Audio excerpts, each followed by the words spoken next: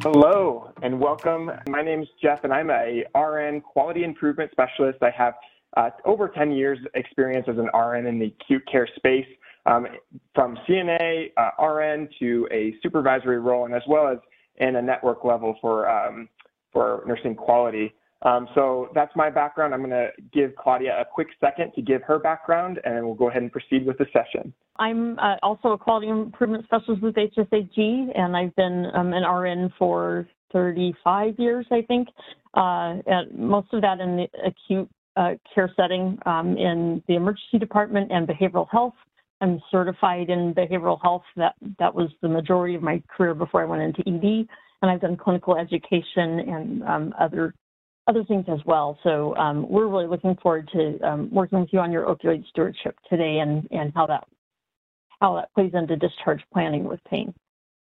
So we're going to review a few examples of what you might typically see in patients requiring a pain management discharge plan, and we'll answer the questions of, what are the pain management discharge plan needs of these patients, and how do their plans differ based on their needs and their opioid exposure, as well as what we should be looking for in assessing to plan for discharge from the first time we come in contact with them. So first we have Mary, and Mary was admitted to the hospital for diverticulitis, and she's not taken an opioid reliever since post-op from a hysterectomy in 1999. So she's considered opioid naive, and that means she's had no opioids within the previous 90 days. All right, so and we're going to get more detailed about those terms in just a moment. Next, we have Harry, and Harry is 2 weeks post-stroke, and he'll soon be discharged from the SNF where he's going to be rehabbing, and he's been taking oxycodone 5 milligrams 4 times daily for 5 years following a work-related back injury. And I'd like to talk to that doctor. And he's considered opioid tolerant or opioid exposed. Let's get to the last example we'll use, John. And finally, we have John. And he's 2 days post-appendectomy, and he's reporting severe pain at his surgical site. And he's presenting with diaphoresis. He's sweating a lot, and he's got diarrhea and vomiting and goose flesh. So chances are he's in active opioid withdrawal. And he scored a 6 on that RODS tool that Dr. Springer showed us last session. So he's considered to have an untreated opioid use disorder. So we're going to refer to Mary, Harry, and John as we apply quality discharge strategies for pain management with or without opioids. So let's look at some key points to keep in mind with patients who are opioid naive, like Mary is. An opioid naive patient is one, again, that hasn't taken opioids within the previous 90 days, and it also implies that the patient is not chronically receiving opioids on a daily basis. So if prescribed opioids, it's assumed it's going to be for acute pain. And of note for Mary, since she's opioid naive, you'll want to know about this American Society of Anesthesiologists report. So they found that 1 in 5 opioid naive patients continue to use opioids 3 months after surgery. So what's wrong with that picture? Is it, well, if acute pain is defined as lasting less than 90 days, why would surgery patients still be taking their opioids after 90 days? So that's not acute pain anymore. So that's something to keep in mind. We want to remember that starting a patient on opioids, that comes with a responsibility of setting realistic expectations of what pain management should be. So 0 pain is not realistic, and how it should be controlled. And with the patient being continuously as well as comprehensively educated and offered alternative pain management choices.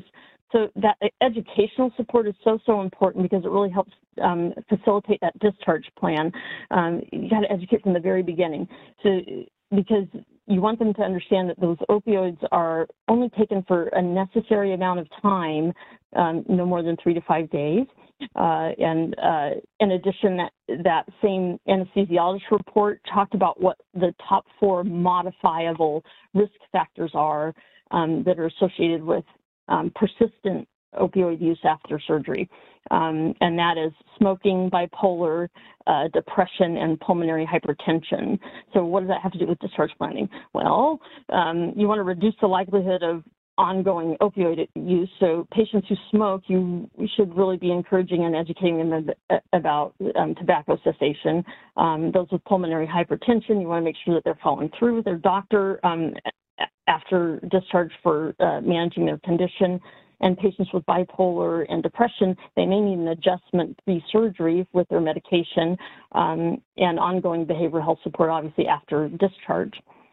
So here's some points to keep in mind with patients who may be opioid tolerant, like Harry is. So opioid tolerance is equated to a patient's prior 7 days of opioids being equal or greater than 60 morphine milliequivalents a day, and that's per the FDA. So it implies that patients are chronically receiving opioids on a daily basis routinely, not on a PRN basis, but routinely for longer than 1 week or 1 week or longer. So opioid tolerance is associated with chronic pain as opposed to acute pain. Also, increasing doses can occur with acute pain, which has been termed acute on chronic pain. You'll see that often. So with acute on chronic pain, careful titration of acute pain doses can really help to prevent complications. And there are some excellent resources that we have on our resource page, OSP resource page for prescribing for acute on chronic pain. And again, just remember that those top 4 risk factors for persistent use are the same. All right, so to provide quality discharge and patient care, recognition of and diagnosis of that OUD, that opioid use disorder, is really vital for patients, especially with an untreated OUD. So opioid use disorder is defined as a problematic pattern of opioid use that leads to serious impairment or distress, and it's diagnosed with a specific set of criteria from the DSM-5. So clinically, if our patient John here showed a heightened tolerance to opioids that were being used for pain, or an extreme response to pain that seems kind of out of the norm for most, it may indicate that he has an underlying OUD, but he would require further screening, obviously, because you don't want to assume just based on that. So consider the RODS tool that Dr. Springer shared with us last session, or that opioid risk tool, or the SBIRT to screen patients for risk of OUD. And all of these are on our OSP resource page. So in John's case, if OUD has been untreated and it's discovered, this is really what you're managing initially. You're going to be your focus on the symptoms of opioid withdrawal and treating the acute pain associated with his appendectomy, because this is what I've seen, and some of this is stigma related. They'll start addressing that opioid withdrawal, but then they're really not addressing his acute pain. So we want to make sure that we're doing that as well. So an IV opioid or a short-acting oral opioid are both suitable for treating acute pain as well as addressing the initial opioid withdrawal. But then fairly promptly, you'd want to consider medication for OUD treatment, even in the early phases of hospital. So, and this is called MOOD. You may know it as MAT. MOOD is really the more acceptable term now because we realize it's an ongoing condition. So medications for opioid use disorder we'll call MOOD. So inpatient initiation of OUD treatment has been found to be very feasible, very effective, and it leads to better engagement for outpatient treatment. See, this is what I'm talking about during the hospitalization as well, because that supports it all. And it helps to reduce ED admissions. And then your discharge plan for John obviously needs to include coordinating his outpatient treatment to prevent relapse. So making sure that there's a facility that he's ready to bridge to, that he can bridge to.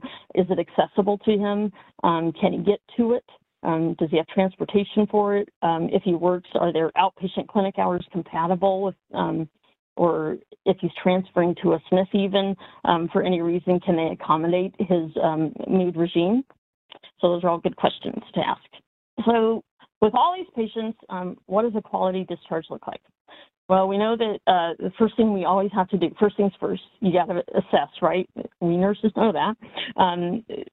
With any plan, your assessment is really important. So keeping in mind these overarching principles is really important for a pain management plan for discharge, whether the patient's pre-hospital, in the hospital, getting transferred to a SNF, or going home. So consider your patient situation. You want to recognize what their current situation is and collaborate with them to evaluate how current pain and treatment is impacting their quality of life. And you want to understand that there are times when you talk about this that a patient may feel like you're being very intrusive. So they may not want to disclose everything about their health issues. They may feel like you don't need to know everything.